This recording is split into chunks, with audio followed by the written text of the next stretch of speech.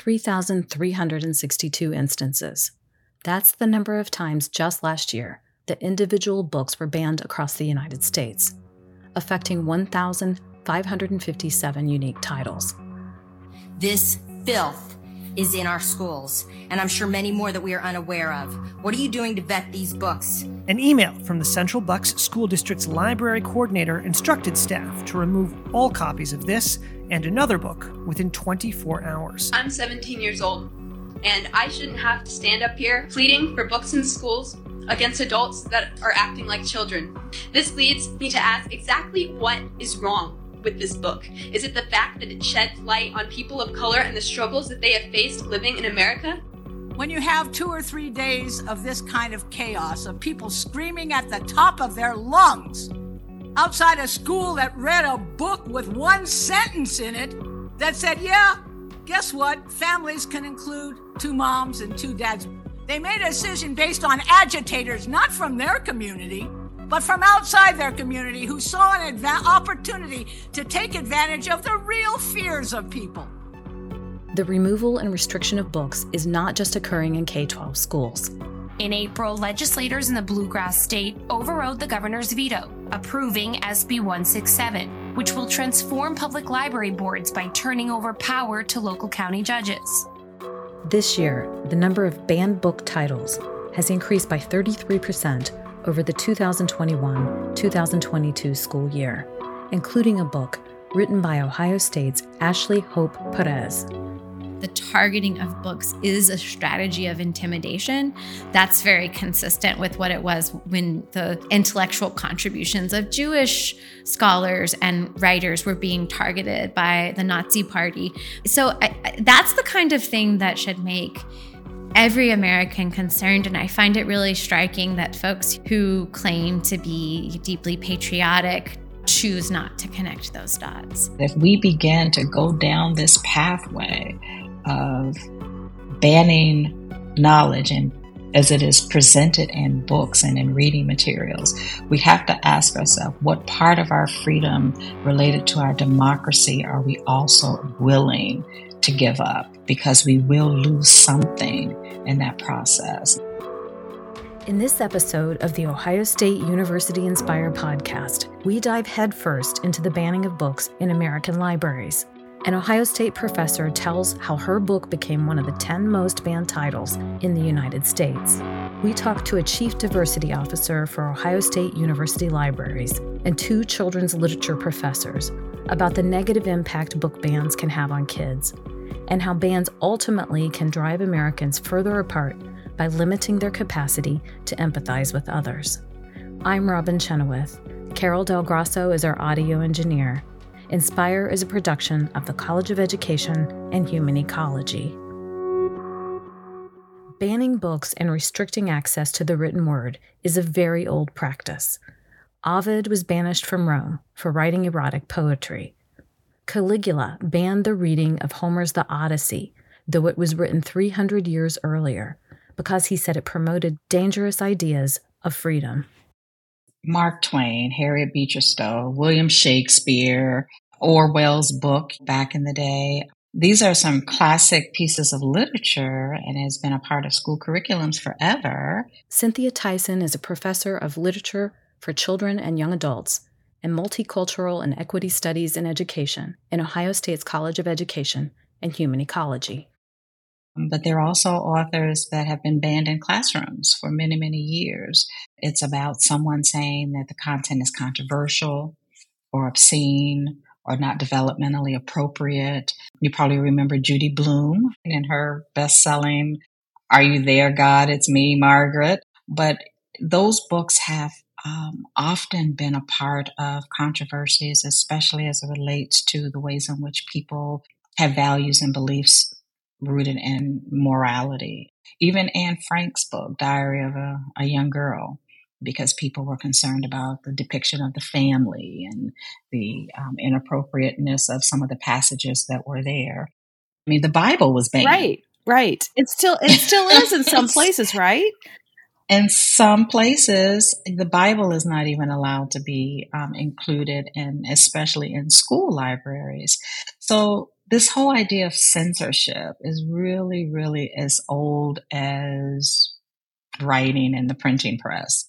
Of course, we know during slavery and with those who were enslaved and during the time of the Civil War, there was Uncle Tom's Cabin that came out that was a treatise against enslavement, but there was a banning of sorts that happened there in terms of who could even learn how to read and who had access to printed materials, because we know enslaved Africans were not allowed to learn to read or have any printed materials at all. The history has emerged as a war, quote unquote, against immorality. It's like if children and young adults don't read these books, then they're going to be able to be more moral and make better decisions around issues of morality.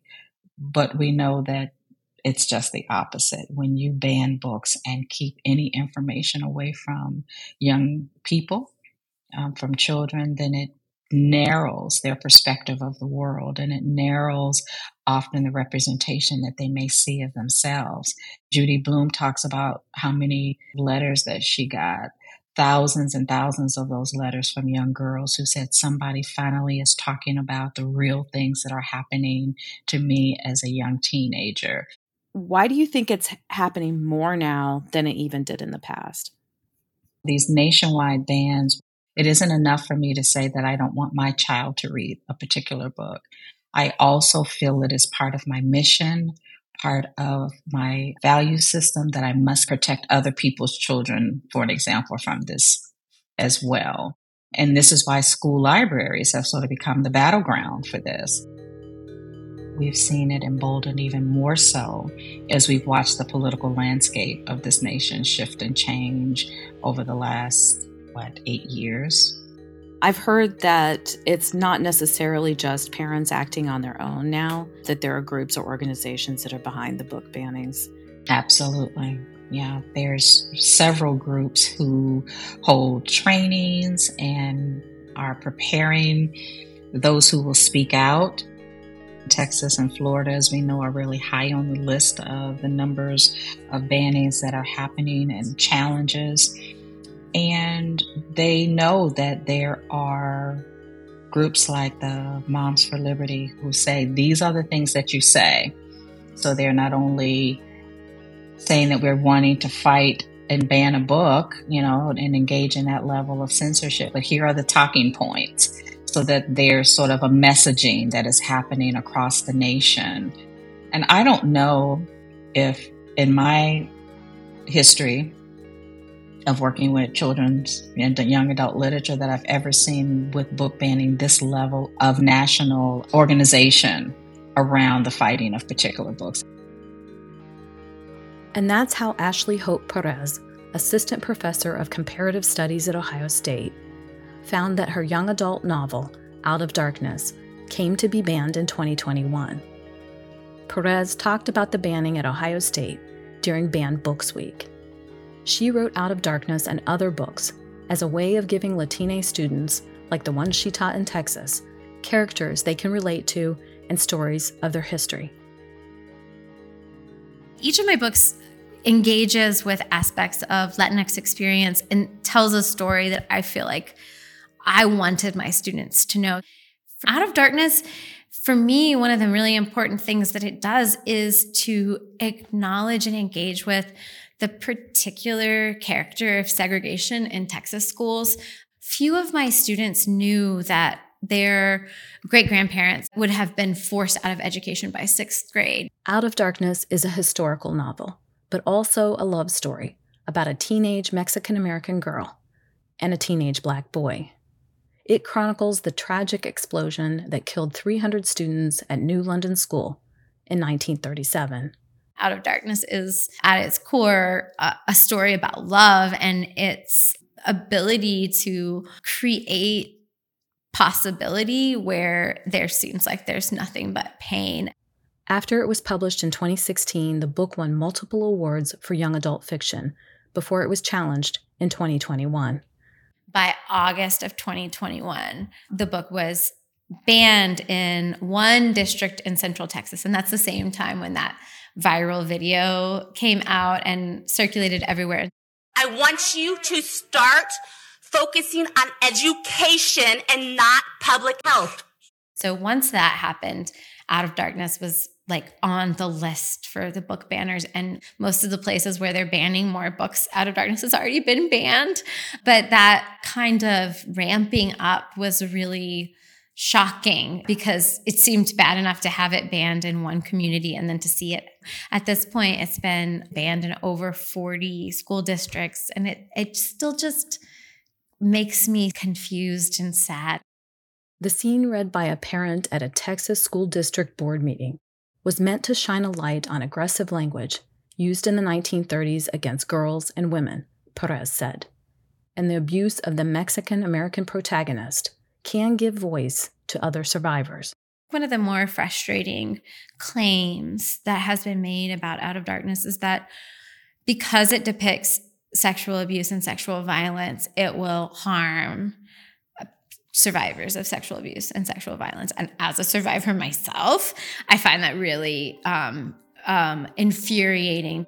What we know for trauma survivors is that it is incredibly important to have spaces to engage with what we've experienced and for young people to see represented as harms that they or someone they know may have experienced can be really helpful in identifying it. My experience with my students was that a lot of times those who had experienced abuse of different kinds didn't have the language to talk about it. And so when we encounter that harm in literature, it creates an opening for beginning to speak about it in our own lives if we haven't been able to before. You talked about during your talk about the fact that you could stack up the books where those themes were showing up with white characters, and the stack is really high. Here's a snippet of the presentation at Ohio State's Thompson Library. You go into any library space, high school library, public library, and you start stacking up books that have sexual content. Let me tell you, if you're gonna do some racial categorization and some gender identity or sexual orientation stuff, you will see the largest stacks. There will be so many stacks of books about straight white characters. Those are not the books that are targeted. So when folks are targeting classic literature, it's almost always Toni Morrison. Interestingly, Faulkner, Hemingway, all those guys also writing about incest, rape, racism. When Toni Morrison does it, somehow it needs to be banned. Books that are targeted get targeted again. And there's a kind of a feedback loop. But again, there is a racial and kind of identity-based emphasis that drives which books they're looking at. And I think that the idea that, it's classic when Faulkner writes about rape and incest, but when Toni Morrison does it, it's pornographic. The contrast speaks for itself. I'm never surprised with the lengths that we will go to ban something that certain viewpoints in society view as inappropriate for people to see or to learn more about. Thomas Dickens is Assistant Dean for Equity, Diversity, and Inclusion and Chief Diversity Officer for Ohio State University Libraries. I talked to him about PEN America's list of the top 100 censored books. Banned books remain available at Ohio State and in other research libraries, he said. But there's also a bias that comes with it. As you will see, a lot of the things that are being restricted from K through 12 and starting to get restricted from public libraries, the things that highlight the experience of historically marginalized identities. So we're looking at LGBTQ plus communities. We're looking at people of color or BIPOC communities. What's interesting is I tried to read a wide range of books, and there are a lot of books that are pretty popular that I am surprised aren't banned. You care to name any? I would say I'm a huge Stephen King fan. The main book that has been banned in his collection of works is called Rage. I understood why it has the viewpoint of a school shooter, but it has been banned for decades. And now a lot of people know that work because of it being banned. But he has a lot of books that I'm surprised don't make it on like the top 10 list of being banned. How much of that is because he's a white man? I don't have the statistics to really back this up, but I would venture to guess you don't see white, cisgender, heterosexual men on this list as much as you would see other people who have, again, historically marginalized identities as their salient identity. So things like The Hate You Give being on this list, or The Absolutely True Diary of a Part-Time Indian being on this list. I very much don't think they should be there. And I think that the perspective that the authors hold, as well as, a part of the context of the book, absolutely played a role in those books being banned. Dickens got me to thinking, so I looked up all the authors on PEN America's Top 100 Banned Books list for fall 2022. Only 6 of them were white, cisgender males. Let's consider one of the biggest concerns of those seeking book bans: age appropriateness. Listening to parents read certain book passages in school board meetings can be uncomfortable. I asked each of the faculty members we interviewed, and Thomas Dickens, about considerations for knowing which books are appropriate for which kids. Essentially relying on the expertise of librarians. They go to school and they understand the age appropriateness of books and are put in a position to appropriately facilitate that information. And so absolutely librarians in a DEI space take into account age appropriateness and the type of the information that people should have access to. I think what the problem comes to be is that there is a fundamental difference in opinion of what is appropriate and what is inappropriate. If you go on to ALA's top 10 banned books, those books usually have the reasons why those things were banned. So some things would say sexually explicit, but sometimes that's not really the case. It's just a person existing. I don't think banning books or completely restricting access to information is the answer. I think appropriately providing a context around a particular topic is the answer. Ashley Hope Perez points back to access and representation. One of the really important things to emphasize is that the vast majority of the books that are being banned are not classroom texts. They're not for whole class instruction. They're books that are available for kids who want to seek them out. And I think that's a really important distinction. A book in the library does not need to meet the needs of every kid who walks into the library. It just needs to meet the needs of one of those kids.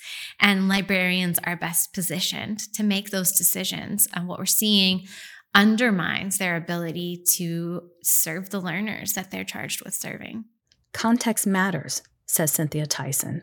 Sadly, in this age of politicization, many working to ban books haven't read beyond the passages that they contest, so they miss the context. To have that person stand there and say, well, no, I've never read the book, it makes me sad, not only just for the children, but also for that person, because it's like, hey, at least have read the book, at least know the content and also the full context of what is being mentioned. There's a lot of cherry picking that happens in some of these books. They'll pull one phrase out and say, this is why it should not be on the shelves and available to young readers, without reading the full context of the chapter, the full context of the book, to understand why that is even there, realizing that it may not be as harmful as they think. Pat Enciso, a professor of literature for children and young adults, read drafts of Perez's work and has written with her about Latina identities in children's and young adult literature. What are some books that you are surprised that are banned? I'm surprised that Out of Darkness is banned.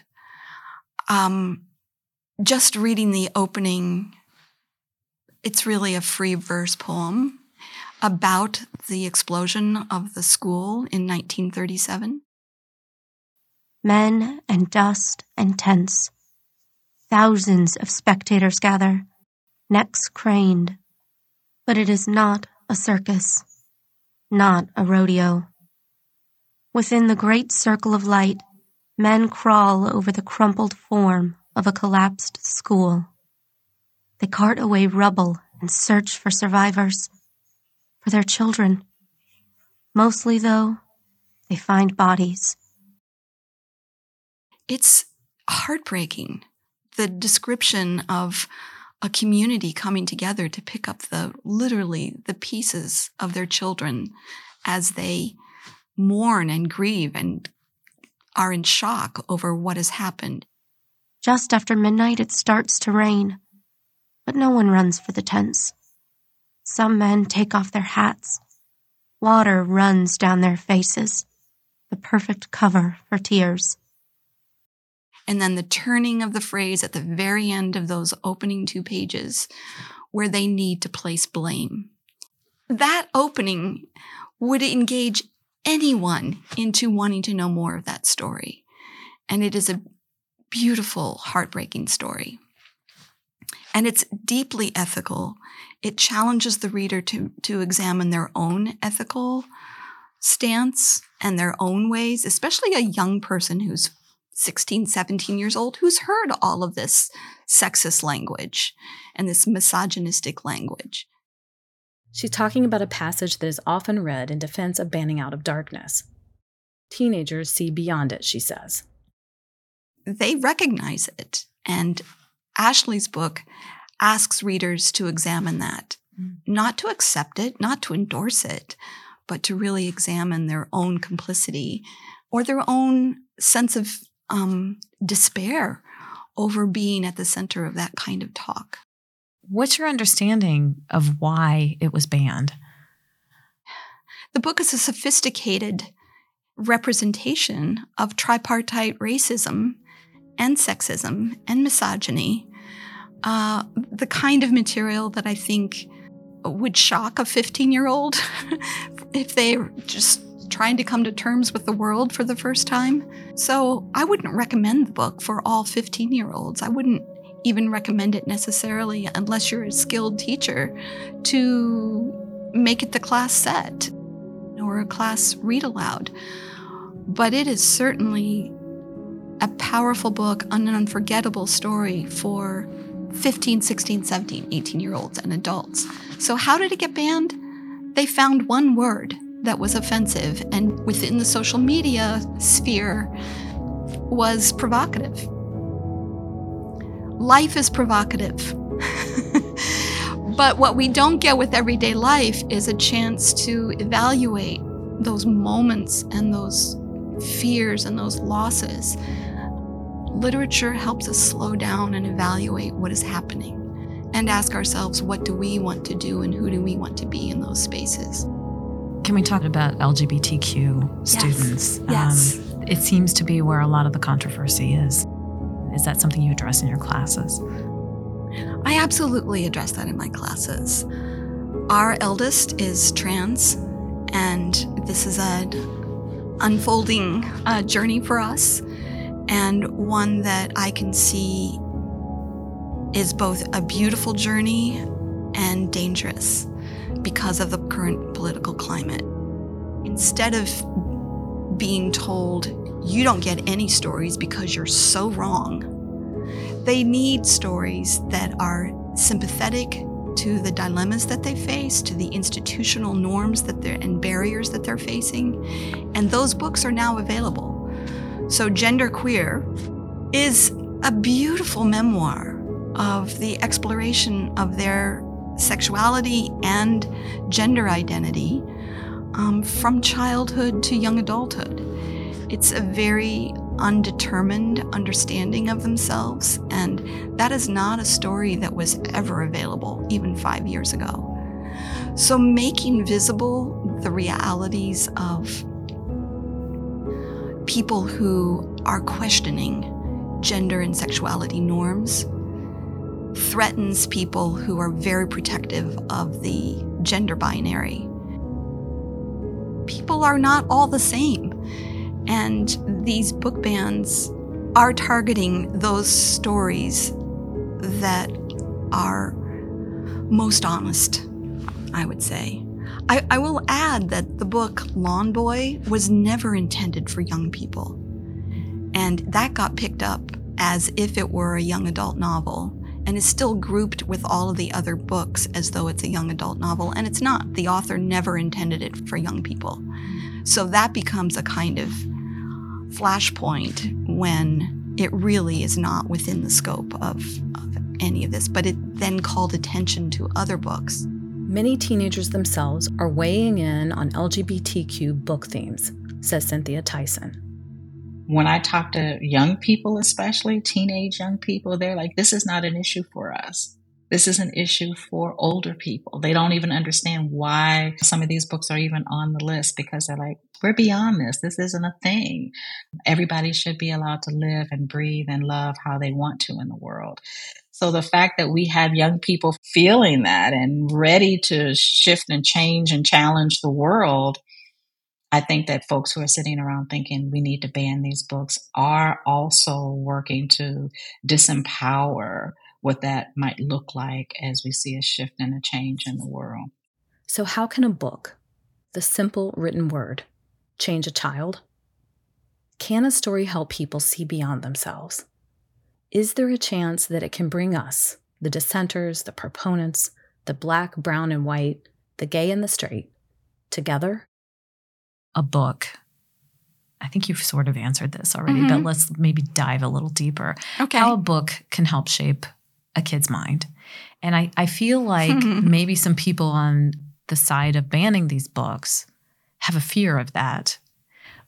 But it can also be used to create empathy, to create advocacy. What are the possibilities for what a book can do to help shape a person? And then why do we have this fear surrounding it? Words matter. Stories matter. Stories are part of who we are. They shape how we view the world. A book banning is about excluding those stories that a small group of people have decided would create a misshapen world.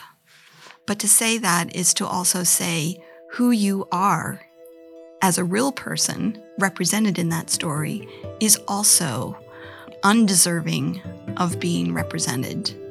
The storytelling that we're doing with diverse literature disrupts these very problematic views of those people we do not know well or do not engage with on a daily basis.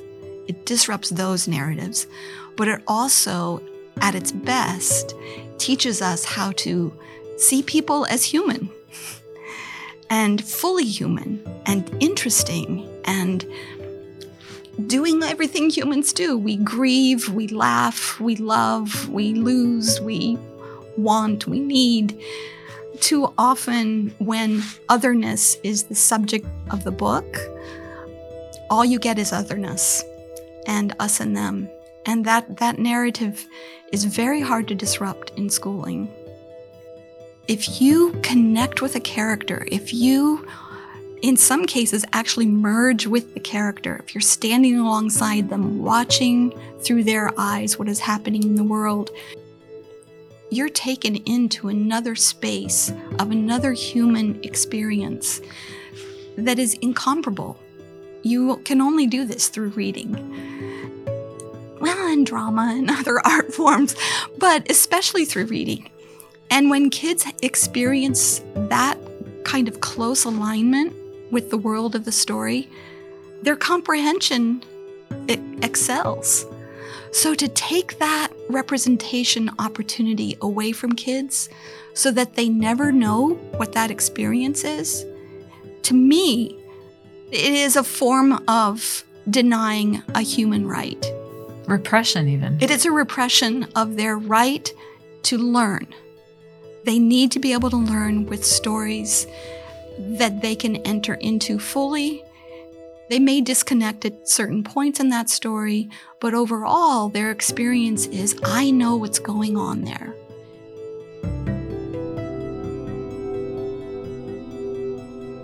Here's Cynthia Tyson about where literature can lead us. You get to see and experience through the eyes of a protagonist the ways in which another group of people may, live and view and see the world. It will then increase your empathy. It can increase your compassion. It can increase your way to not walk in their shoes, but to see the pathways that their shoes take in life, and understanding that there's multiple ways of being in the world. I do believe really helps us understand that we can coexist. We can agree to disagree. We can have different views. We can want to have the same goal, but work at it from different ways. The world does open up through reading, and I would suggest that the fact that the banning of books has become such an increased agenda item is because people know how powerful books are. They know the power of a book. They know that to put these books in the hands of especially the folks who are going to be the leaders in our world as we move forward, they know how important it is. Beyond just the educational piece, beyond just a therapeutic value of, isn't it wonderful to sit down and feel good and read a good book? It's beyond even the empathy and the understanding. It's about inspiration. It's about empowerment. It's about moving and shaking the world, as we will soon watch these young people do, and helping them really challenge some of the things that are in these books.